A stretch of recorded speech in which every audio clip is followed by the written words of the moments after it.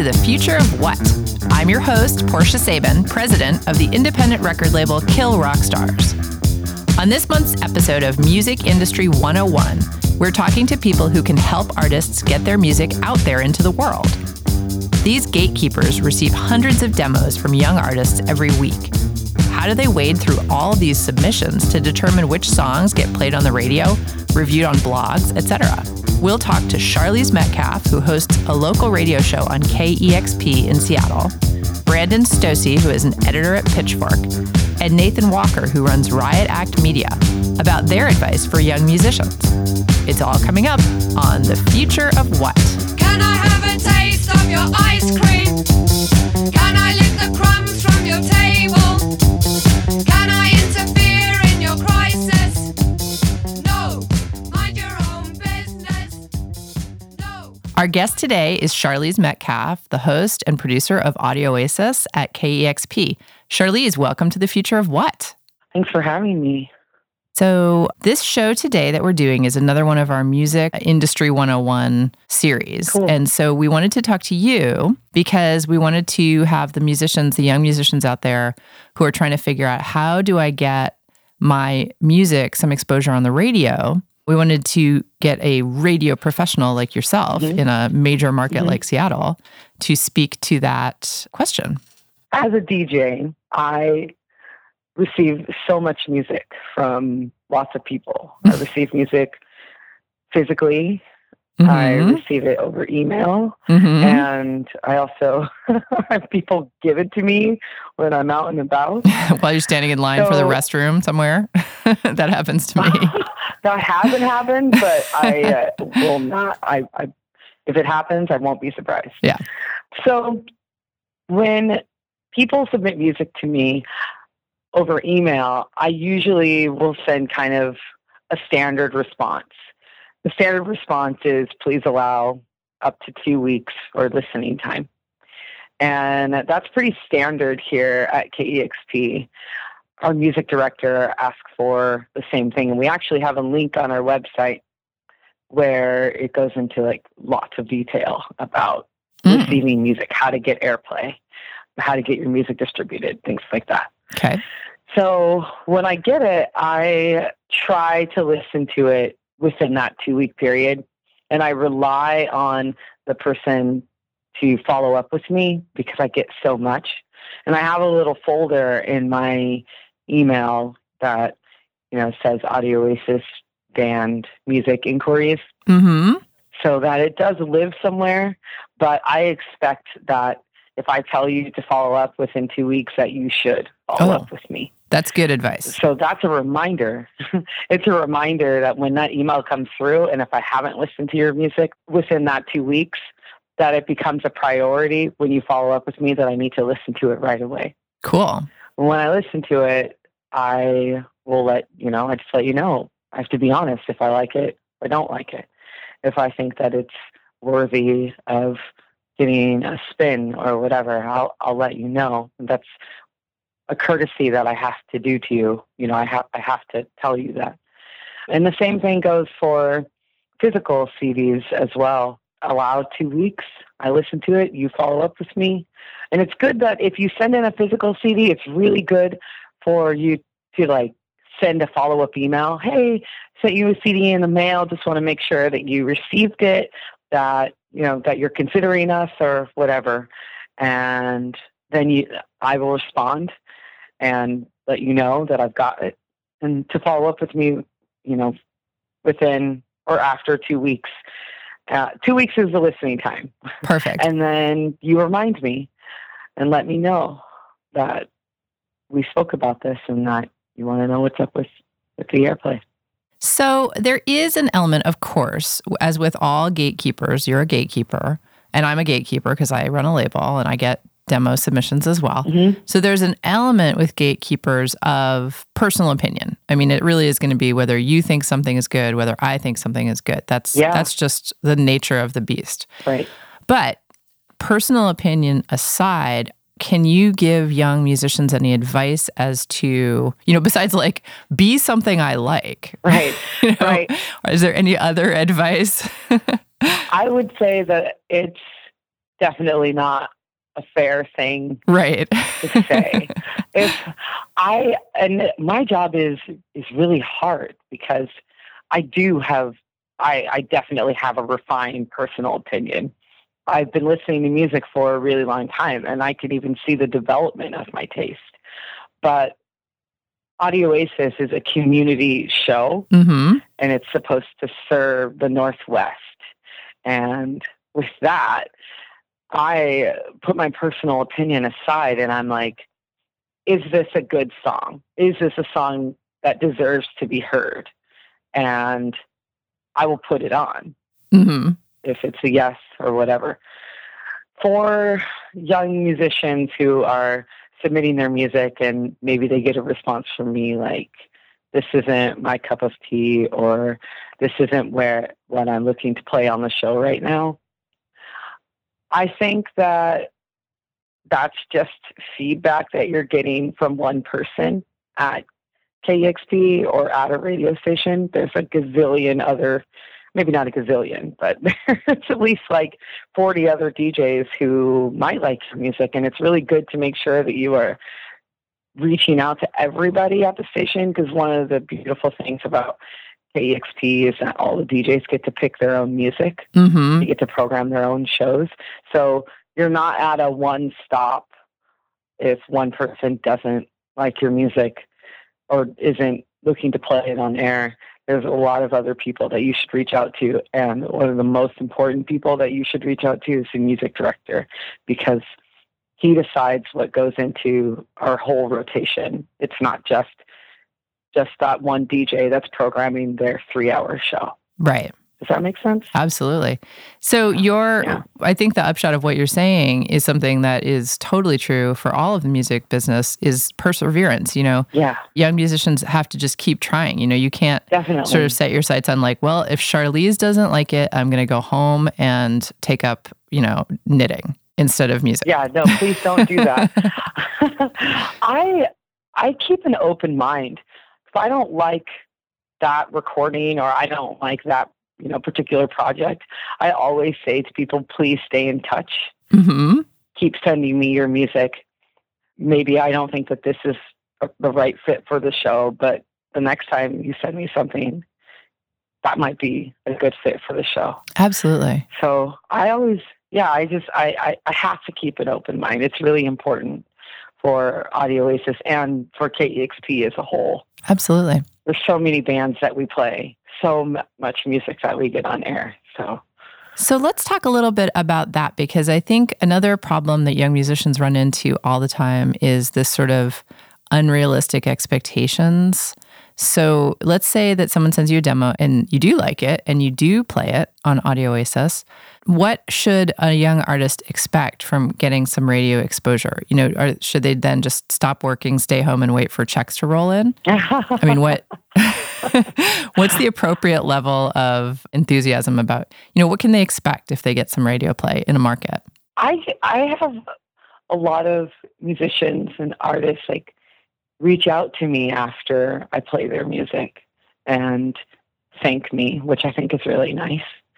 And most times they take that opportunity to ask me for it in studios. Mm. And that's okay. That's okay. It is definitely their right to inquire about it in studio. I believe that when I'm doing the show, I like to make sure that the band is being played regularly, that I'm promoting them, mm-hmm. and they will be able to see that. And those are bands that I likely pick for in studios. But it's really good to follow up with me and to just, reach out and say thanks if you want to. And definitely they should, if it's just me that's playing it, they should definitely reach out to the music director to see if the music director is willing to review it for rotation. So I think that a follow-up email definitely is in order. And then track how many times their music is being played. And if it's getting some regular airplay, they should definitely be considered for it in studio. Cool. So really getting your music on the radio is kind of your first step in that it starts to build a relationship. Definitely. It's also a step to the next things that you can do. Yeah. I like to stress this because I really, in my experience, I find too many musicians who think that once they, connect a gatekeeper with their music, that their job is done. Yeah. And so I like to make people understand, no, your job is just starting, and it's a job. If you want this job, you got to do it every day. Like this is stuff that you've got to keep working at. Yeah, there's a lot of footwork that you have to do. Mm-hmm. Get out there and play shows. It's good. I get lots of emails from bands invite me to their shows, which I think is really cool. You offer to put me on the guest list. Let me know when, they're releasing another single or whatever. It's good to reach out and to make a contact with the person that's playing your music. I think that is important. Well, right, because in most cases, I'm sure you've had this experience, you've been doing this a long time, you have lasting relationships with these artists. You go through several albums with them and, through their whole career together. Yeah, that's true. Yeah.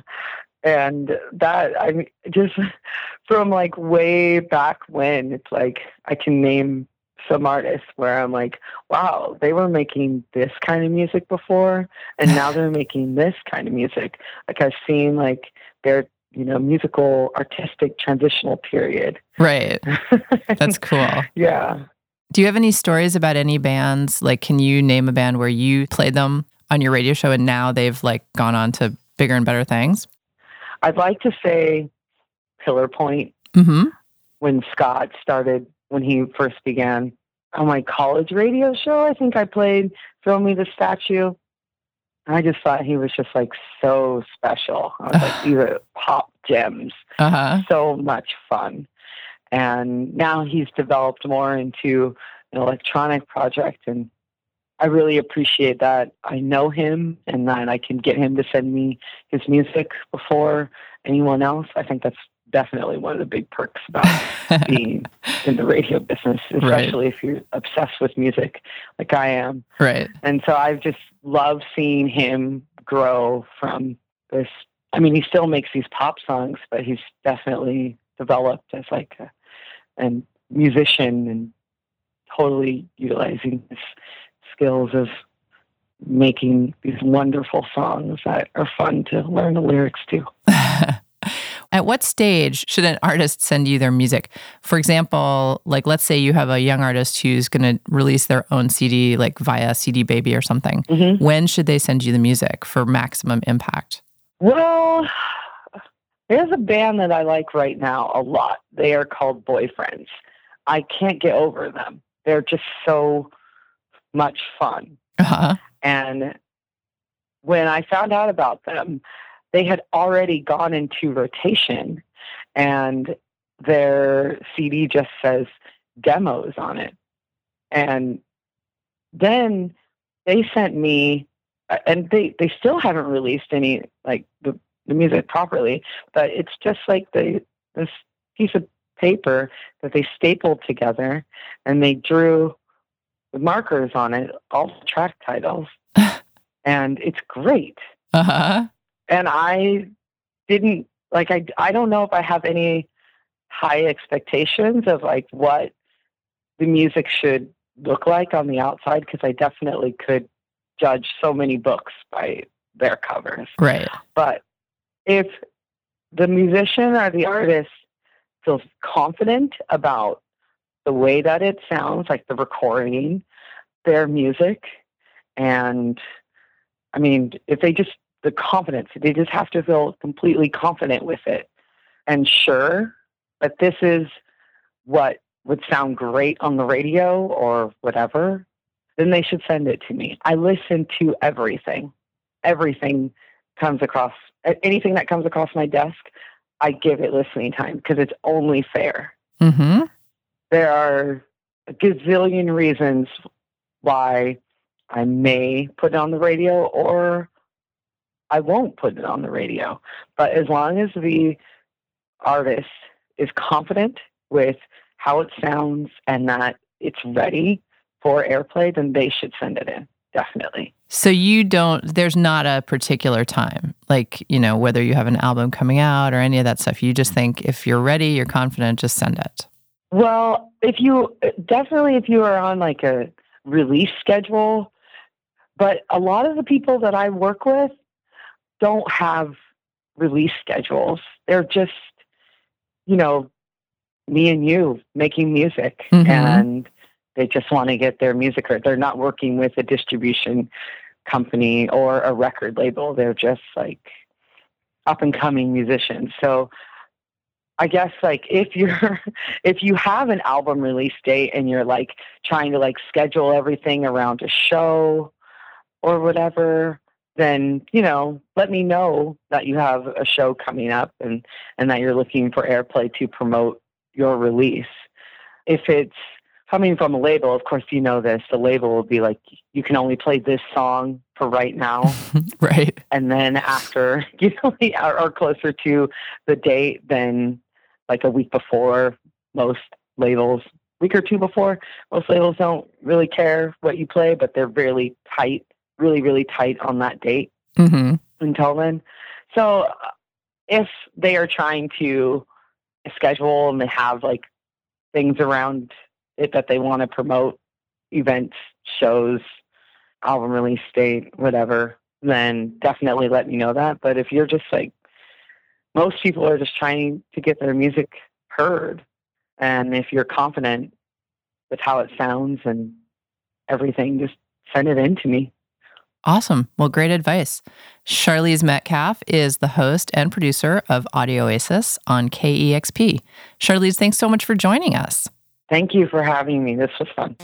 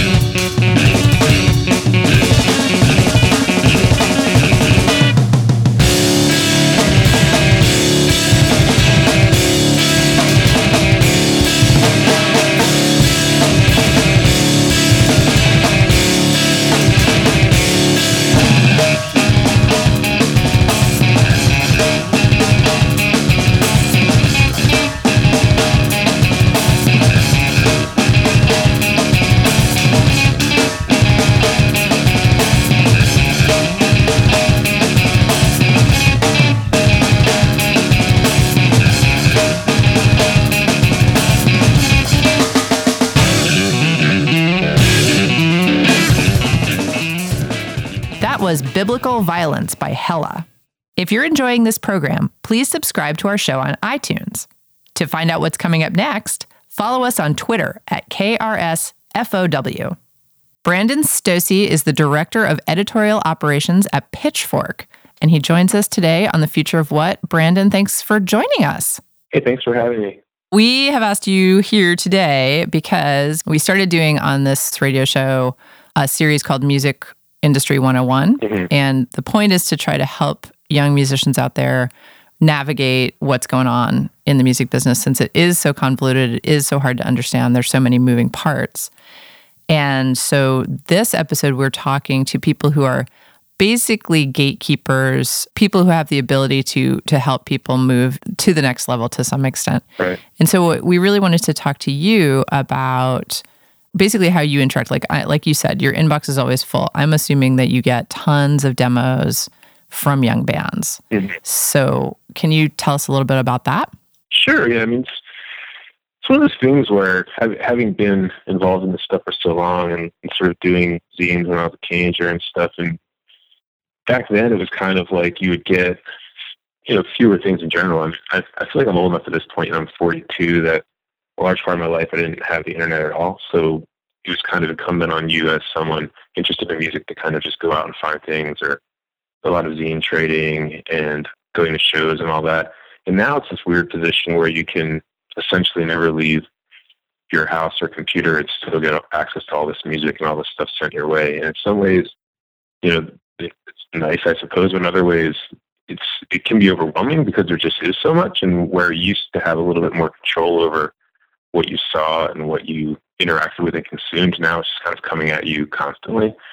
So now that it is nice, I still do a lot of shows and kind of step away and see things that I like firsthand, and then I can sort of approach the person versus them approaching me, which can be nice. And also, I think you get emails from different kinds of people. You get emails from the artists themselves, or you get emails from the label, or you get emails from a publicist, or you get emails from fans sort of suggesting that you check something out. So it's kind of just a different way of people contacting you. And we have a bunch of different email addresses at the site. So some things will come into news, and some came into submitting to like a demo email address, or a promo email address, I should say. And some people submitting directly to me, and some people go. So it's just, you get like things coming from all different angles. It's really just a matter of kind of going through and seeing if something seems interesting to you or somehow piques your interest, and you kind of want to dig deeper and read the email and figure out what it is and take a listen. And at this point, it's impossible to listen to everything. And even from someone who has been involved in this kind of music for a long time and really loves the scene and the people in it, who really wants to listen to everything, it's totally impossible. So you kind of have to go through and do the best you can do, and always kind of knowing there's going to be something you end up missing just because you've already listened to like 100 things and you need to take a break. So that part can be frustrating because you do want to try to hear everything, but just can't keep up with it all at this point, because it really is, like I was saying, it's not like I'm going out and saying I'm going to go to the bookshop and buy like Maximum Rock and Roll and this and that, and like read about some things and send away my money to buy it. Like, it's just coming at you. And so you kind of don't have control over how much is coming at you. And even if you take a day off for some reason, it's still there. So when you come back, it's like that much more to go through. So it's kind of like this stream of information never really stops at this point. It is funny, I feel like people our age have such a unique perspective because there was, and people older than us, obviously, because, there was the sense when I was in high school that you had to search for music, right? That you had to go to Tower Records and spend 3 hours digging through bins. It was an effort to find music. And now, like you said, it's like constantly thrust at you in this overwhelming barrage where you're just like, oh God, no more. Usually it's an amazing thing where I was talking to someone about this over the weekend, where I grew up in New Jersey, so I'd go to the Princeton Record Exchange, and the people that worked there would always write little blurbs on the album. So I was really into like Twisted Village, that label, and into Kill Rock Stars, and a lot of K Records, and all this stuff. You go in and someone would say, this thing sounds kind of like Crystallized Movement, blah, blah. And so you just buy these things on the recommendation of the person in the record shop. You start figuring out someone's handwriting and saying, okay, this is the person I trust. Searching out that way, or like reading liner notes and a Sonic Youth record, and they mentioned Raymond Carver. He's Raymond Carver, and then start reading him. And it really was like searching stuff out and finding things. And that way you really had, at least you had a control over what you were confronted with. And now it's just the wheels have come off, and it's you're sleeping, and while you're sleeping, emails are just going into your inbox, and you wake up and go, wow, it's all these more emails to go through. And it's not a bad thing, because I really do think having access to all that stuff is great. It just makes it like an impossible task to go through it, because you could really sit at your computer 24 hours a day, 7 days a week, and never get through it. I have a wife and 2 small children, so it's like I do like to get away from the computer and actually interact with them.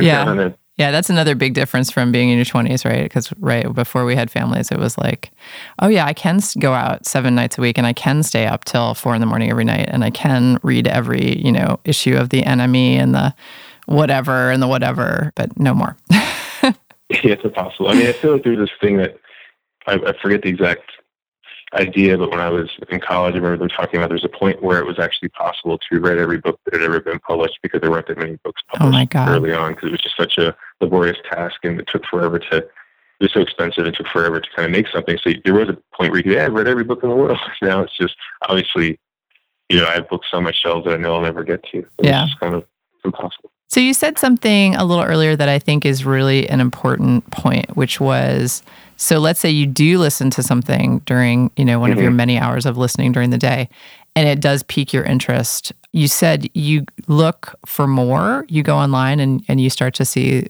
try to find out some more, like maybe you read the email or you follow a link or like you Google the name of the band or something. And I think that that's a super important point if what we're trying to do here is educate young musicians, because I think, people send records to gatekeepers for a lot of reasons. But one thing I always say to young bands is, don't send me something if it's the only thing you've ever done. If I like your music, but there's nothing going on, that's kind of a problem. Now, you're in a different position than I am. It doesn't really matter as much for you, but I'm interested to know what you think about that. I think that's true. I mean, there's a good example would be the band Perfect Pussy, and they were a band, I just saw their name mentioned on Twitter by someone, and I thought that's a good name, so I Google searched them and then found their Bandcamp page and listened to it and liked it, and then I posted it on the staff board. People are like, wow, this is really good, and everyone got into it, and that's why we ended up writing about them. And there's sort of a funny thing, because around that time there was all these conspiracy theorists on the internet, as there always are, who are like, oh, this is like an inside thing, or these people, their publicists really hit up Pitchfork, and this is really an example of me Googling their name and finding something on Bandcamp. If it hadn't come up, then I would have just like, oh, I guess I found nothing from that band. But it was, seeing them mentioned a few times by people and then thinking, okay, I'm going to check out what this is exactly. And then doing that search and finding it on Bandcamp and then playing it and then liking it and kind of sharing it with other people. So that's true. You want to have, if someone sends you, all they have is one MP3 or something, and they send you that and then you look for more and you can't find anything, it kind of ends there. Or if they do have something else, at least have a contact email. And that's often a really basic thing, but I mean, or more like, obviously they're emailing you, you have their email address, but sort of like being able to find a way to learn more about someone in a really basic way is helpful. Like sometimes you'll get websites that are really hard to navigate, or there's like a bio, but it's kind of written in the form of like a science fiction manifesto or something. It's just hard to figure out like what you're dealing with, And sometimes it really is, or even if someone sends you an email and they send like a 5-page history of the band, it can really just be too much when you're going through so much information in a day, and it's really just like a paragraph is all you really need, something that just gives a person a quick overview, like, all right, this is what I'm listening to, and gives a little bit of a context, and then you can dig into it that way.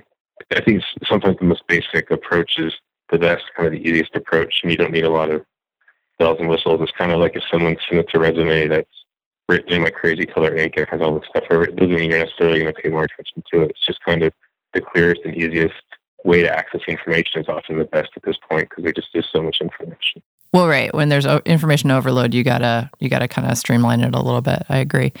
So a site like Pitchfork, I mean, you happen to work at Pitchfork, which is, Pitchfork has always enjoyed kind of this exalted position amongst music blogs, but you haven't always worked at Pitchfork. You've worked elsewhere too. Mm-hmm. So do you want to discuss the role of the music blog these days? Like what you think it's actually, is it still doing its function of gatekeeping, or is it, has that faded a little, or what do you think?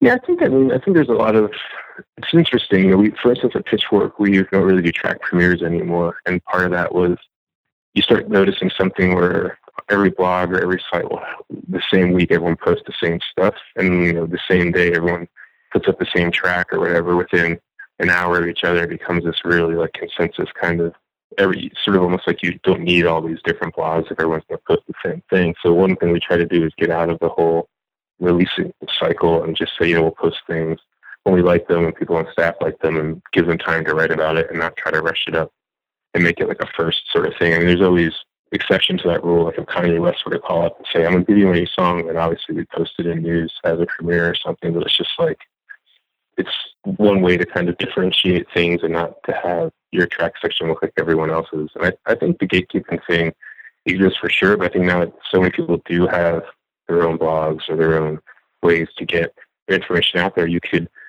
get a bad review on Pitchfork and still do fine, because there's enough other places that could sort of, say this thing is great or this thing is whatever. And I don't think at this point, it's not like there's just one or two publications. There are just so many of them that you can definitely find other avenues to get your name out there. And I think what we've tried to do for sure is like to actually try to present good writing and not try to rush things up and not succumb to like click through top 10 lists and all that kind of stuff. Just to try to keep it more, things that we can go to sleep at night and not be embarrassed about. Just kind of keep it more like the zines we were reading when we were younger or something like that kind of thing. And still have that kind of ethos and try to maintain that. Because I think that it definitely becomes sometimes where people are all struggling to sort of be the first on something, and that isn't always the best way to approach music. Sometimes it's nice to actually stop and think about it and listen to it and reflect on it before racing it up to get it on the internet. It is tricky though. I think there's so many more bands out there now too. So there's more publications, but there's way more bands. So I can imagine being a young band or trying to get your voice heard at this point would be incredibly daunting. Just thinking of all of this stuff, all the hurdles to get through and all the competing voices. And I think a lot of times it just comes down to luck. Luck. Yeah. Yeah. Yeah. I always say that my husband always had a formula, which was something along the lines of making it in the music business is 10% talent, 5% luck, and 85% hard work and perseverance. And just sticking around. And that can really be the hardest part, is just the sticking around part. But luck is absolutely a factor. You have to sort of be in the right place at the right time. Yeah, this is something I've told young writers too. A lot of times we'll have people coming through as interns or fellows and sort of asking, how'd you become an editor? How'd you do this? And a lot of it is just to keep pushing at it, because I've told a number of younger writers that when I first started and I did a zine and then tried to do freelancing, and the first time I sent out my clips, I just really didn't hear back from anyone. And then I tried again, and I did. I started writing for the Village Voice and other places, Time Out, and all like kind of started happening at once. But that first time that I sent stuff out, it is a little bit, a bummer to be like, wow, nobody wants me to write for them, and to get nothing back. And in those situations, you can't really give up. You have to kind of just keep going for it, and eventually something may happen or it may not. But it's also, like being a writer isn't always the easiest or most lucrative task to pursue. So it's something where you don't just suddenly wake up and become, an editor of a publication. It does take a lot of time. I think the same thing with a band, just to keep pushing and trying. And then, somehow you send an email to someone and they don't pay attention the first time for whatever reason, like just as they're opening your email, they spill their coffee or something, and then they forget about it. And then you send it again like a month later, and they do. And it is, at this point, it is like those strange outside factors that happen, because there's even situations where I'll suddenly be remembering, wait a second, did I remember email this friend back, or did I dream that? And then I go through the inbox and I go, wow, I actually did read that. As I was reading it, someone walked past that I knew, and I stopped and waited, and then you just kind of forget about it, because it's just like this constant tug of multitasking. So yeah, I think it just takes a matter of trying again and again. I mean, not to the point of like harassing the person every day, but just, following back up here and there to see if they've checked it out. Right. Absolutely. So that's sort of, part of your advice for young bands would be just stick with it, keep it up, keep trying. If at first you don't succeed, try again. Yeah. I think so. I know, Matt Berninger from the National is someone that I've known for a long time. And I remember once talking to him before their band had made it, and he was looking at a copy of the Village Voice, and we were sitting in some bar in New York, and he was saying, Interpol, he was getting all these big stories, and we're just like this tiny little blurb on the bottom of the page, I wonder if anything's ever going to happen. And they just really kept going for it for years and years until they, at this point, are a very successful band. But it was definitely not an overnight success or something that happened quickly for them. I think it was kind of humiliating and depressing for them to just keep trying. And, I'd go see them play at like Southpaw in Brooklyn, and there'd be like 6 people there or something, including their girlfriends and me. It's just like, it's a bummer, but then you just kind of keep going for it. And then eventually maybe you have that luck and it happens, and you can go back and tell your story about how you tried and it worked. Or in some cases it just doesn't work. And that's also a reality and a possibility. But I think there's more of a chance of making it if you keep trying. If you just sort of give up after a bit because everything that's coming together, you're never going to. So it's just like, keep trying over and over again. Because there's very few people I know who have like that, really quick overnight success. And a lot of them that do burn out really quickly too. So it's sort of what you're saying, just to keep going for it. If you do have that success, you'll see some people, one South by Southwest, for instance, just use that as like a metric or whatever. Some group will be like, everyone's talking about them and they're just singing, and then the next year it's like nobody remembers who that band was. In that way, I think a group like the National, the way that they had their success was great for them because it took a long time, but it kind of slowly built them a fan base that was very loyal and, sort of grew with them. And so they had more of a sustained following versus like someone who was a quote unquote like flavor of the month kind of band or whatever. Right. Yeah. Well, I agree with that completely. I think it's important for artists because I think it helps them be better artists too, to continue to try even when they don't make it. I mean, like you said, overnight success almost always results in no more artist, which is not the point that we're trying to go for here. Totally, yeah. Change something, it really does. I think it takes time, and also you kind of grow up and sort of get more mature about your work and figure out, I need to have this and this I need to put in the work if I'm going to keep this going. I need to have this sort of structure around it. Maybe you get a manager eventually, or you get this or that, and sort of have a team to help you out in time, and all that stuff to sort of help you keep track of things as you grow, versus like suddenly being thrust into the situation that you're not quite ready for, and then it just becomes overwhelming and just kind of falls apart. Well, on that note, Brandon Stosuy is the Director of Editorial Operations at Pitchfork. Brandon, thanks so much for joining us on The Future of What? Yeah, thanks for having me. Hopefully something was helpful.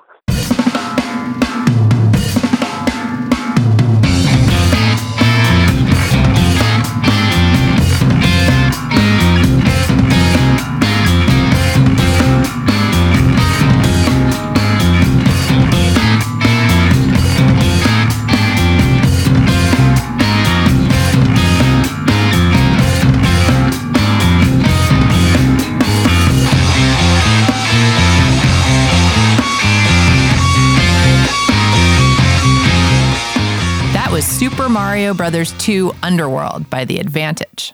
You're listening to The Future of What? If you're enjoying this program, like us on Facebook and become a subscriber on iTunes. Nathan Walker is the newly minted head of Riot Act Media, and he joins us in the studio today. Nathan, welcome to The Future of What? Excited to be here. So, you just took over. It's true. As the big boss, but you've been working at Riot Act for years. Yeah, I started with Joan about 6 years ago. Mm-hmm. And we kind of became partners about 2 years ago. And yeah, as of January 1st, it's me running the show. Woohoo! It's so exciting. And terrifying. Yes, I hear you. I did that once too. Here, have a company. Thunk. Bye-bye. Yep. So today on this episode of The Future of What, we are talking Music Industry 101. So what we're really doing is kind of doing a public service for our listeners who are young musicians, kind of trying to break into the industry and get started.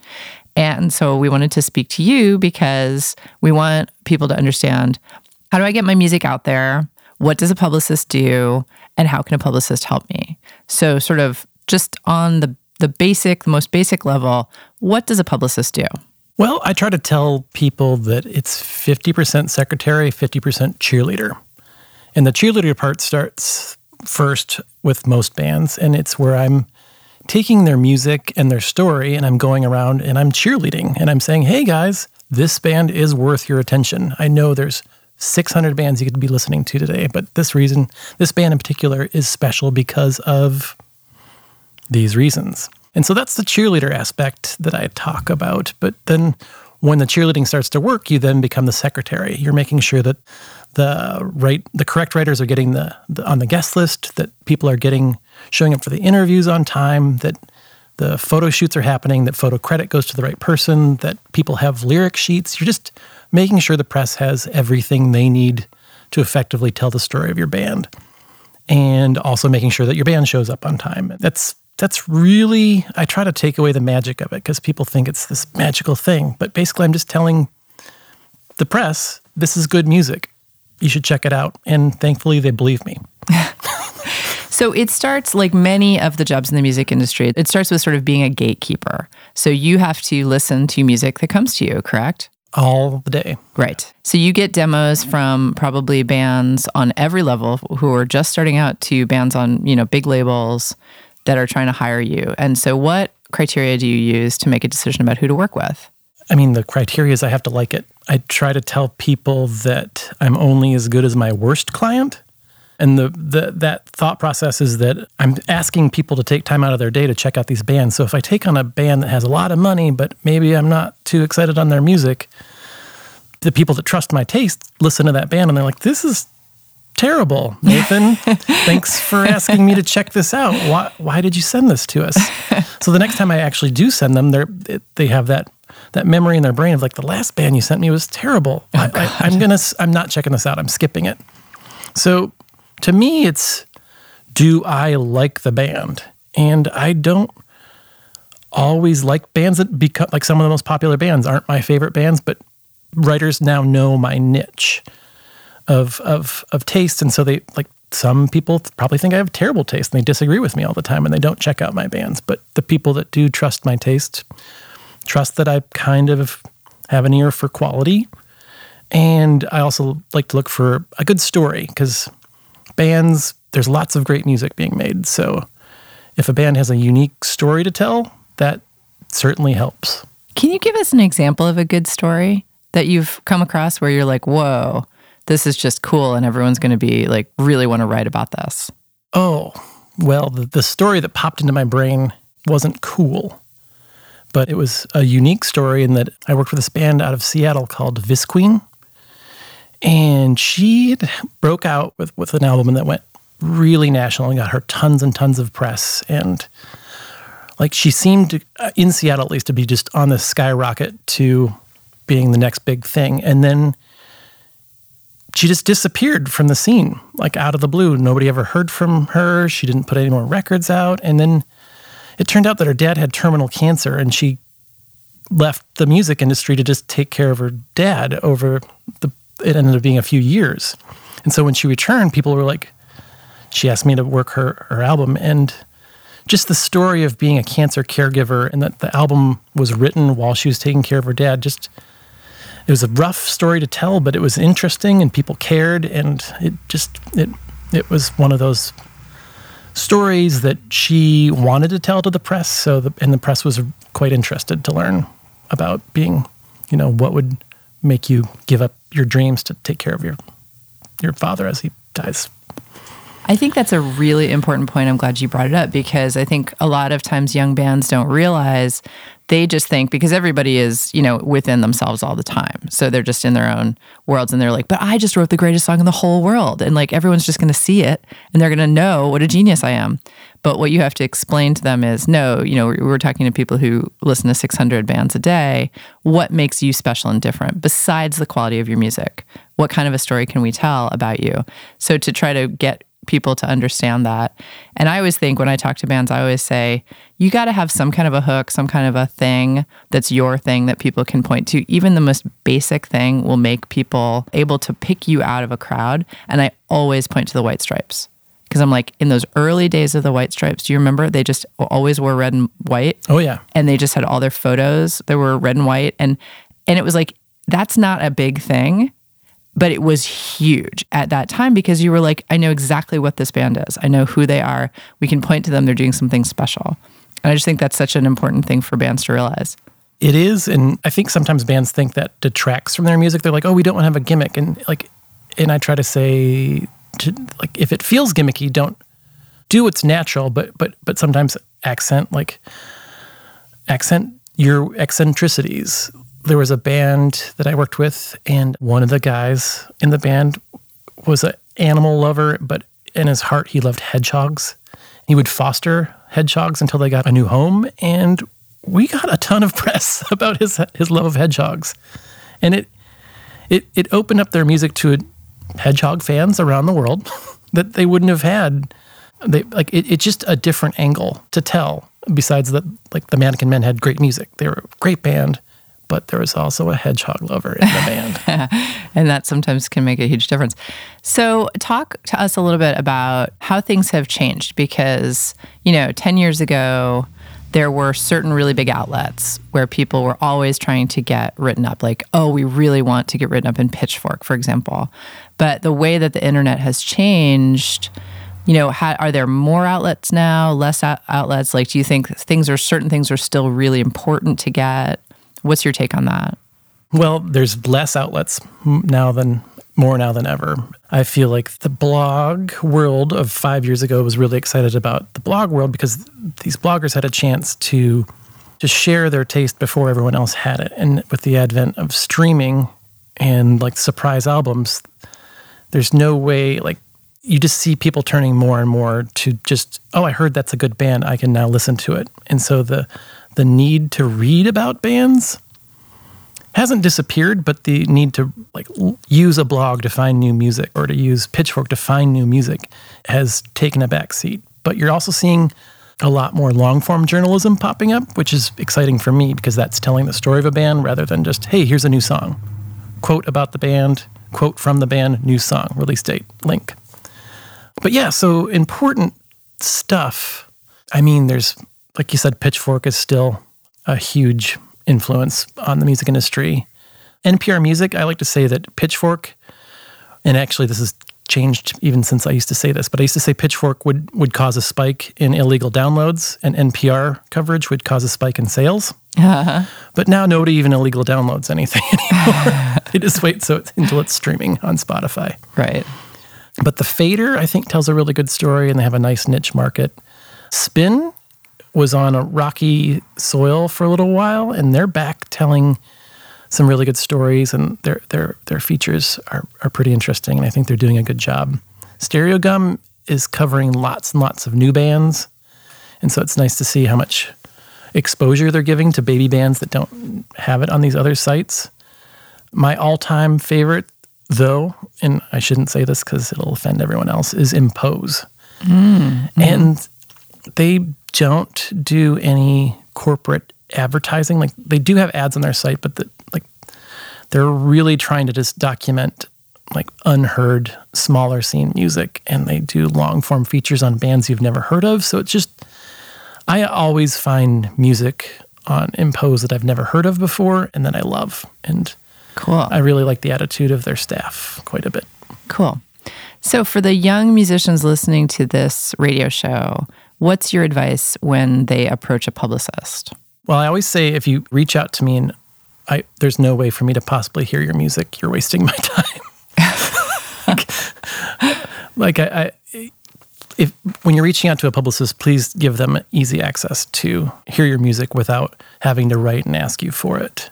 They also are getting hundreds of bands at a time, and so their time is valuable, and so giving them easy access to your music. But really, when you're reaching out, you should like the bands that they're already working with. Like, look at their roster. Is it mostly hip-hop and you're a punk band? Probably not the best fit.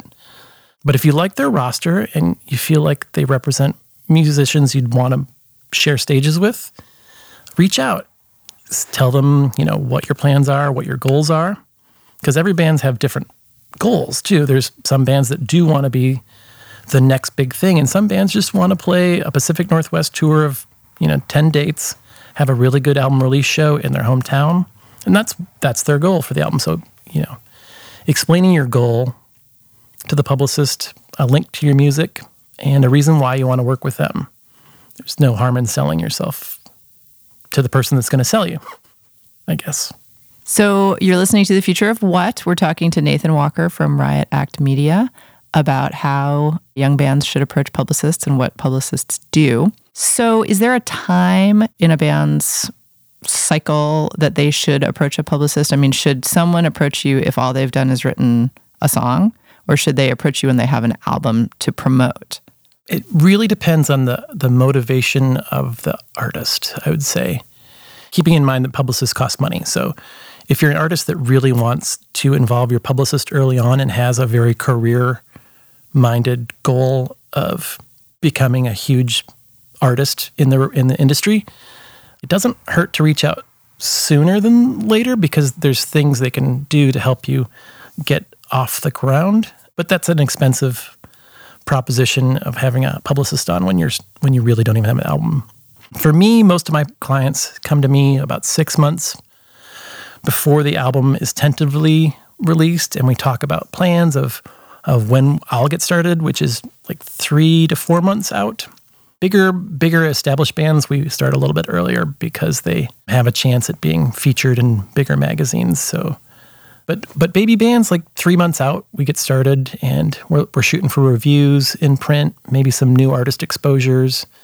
And then in about 2 months, you're looking for online stuff. But yeah, so as soon as you have your album final mixes, that's a good time. Or an EP. Some publicists work with just singles too. Like there's no harm in blowing up one single if it's a great song. It's just coming to a publicist when you have a goal and then talking to them about your goals, I feel like is probably the best move forward. If you don't have a goal, the publicist can't really create one for you. Do you have any particular success stories that you'd like to share with us where you got on board with a band because you loved them and then they ended up taking off past your wildest dreams? Or maybe in tune with your wildest dreams? We had an artist come to us who, she also blew up. There's an artist named Torres who started with us when she was just self-releasing her first album. And she's now gone on to a lot more acclaim. Her sophomore album came out last year on Partisan Records and was a big success for them.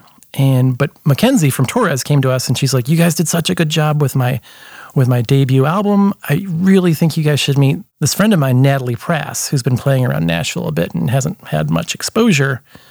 And so Torres had already blown up a little bit. And so Natalie sent us her album and we loved it. And she'd been shopping it around for a while and she was just about to self-release it. And she was just like, I'm done. And then this artist, Matthew E. White, approached her about re-recording it. And she wound up re-recording it and then came back to us and worked with us. And I would say that 2015 for that release of her record went beyond our wildest dreams. It was on year-end lists. Her South by Southwest show was, I think the press said that she'd already outgrown South by Southwest before she even played it. Wow. It was just one of those situations where she's playing our showcase at this tiny little 150 capacity room. And I had to watch my own show through the window. We couldn't get in. And she had a great year. We still have the record's still going and it's been out for almost a year now and it's still going and it's been a great ride. That's awesome. Yeah. Trying to think about anything else we might want to. One thing I like to talk about with younger bands, I think's a fun, and it's a spectrum, but there's people that play music for fun and there's people that play music for art, and then there's people that want it to be their career. And you don't necessarily have to do all three. And a publicist can work with you, whether it's your art project or it's you want to sell out crowds and just be a party band on the weekends. There's a lot of different varieties of music needed, and a publicist can help, but only if you tell them exactly what your goals are. That's a really good point, and I hope that helps to focus young bands on what it is that they want, because as a label and as just a person in the music industry, I think it really helps when artists actually understand their own goals. A lot of times artists don't interrogate themselves that hard about what they're trying to go for, and that can be really a problem if you get out on the road and go, wait a second, actually... I hate touring. This was a terrible mistake. I don't like this. I'll never do this again. Because you're really bumming out your booking agent and your label and your manager if you happen to have all those people working with you, people who have invested time and money in you, if you discover halfway through that you don't like the job that you've chosen to do. So it's always really good to be as honest as possible with yourself as an artist. And there's no shame in not wanting to tour. Absolutely not. Absolutely not. That's all I've ever said is just be honest. Listen, if you want to, like you said, play sold out shows on the weekends, but keep your day job, it's a completely reasonable goal. Very honorable. But just make sure that you don't drag other people into it. Yeah. And their investments. And their investments, exactly. Well, Nathan Walker is the boss at Riot Act Media. Nathan, thank you so much for joining us on The Future of What? Thanks for having me. And that's our show. The music we played today was used by permission. You heard Hella, The Advantage, and of course our theme song, Mind Your Own Business by the Delta 5. Subscribe to our podcast on iTunes. For more info on the shows, check out our website at killrockstars.com/thefutureofwhat. Our program was engineered by Brent Asbury at Beta Petrol and is produced by Will Watts and Anna McLean. I'm Portia Sabin, president of Kill Rock Stars. See you next week.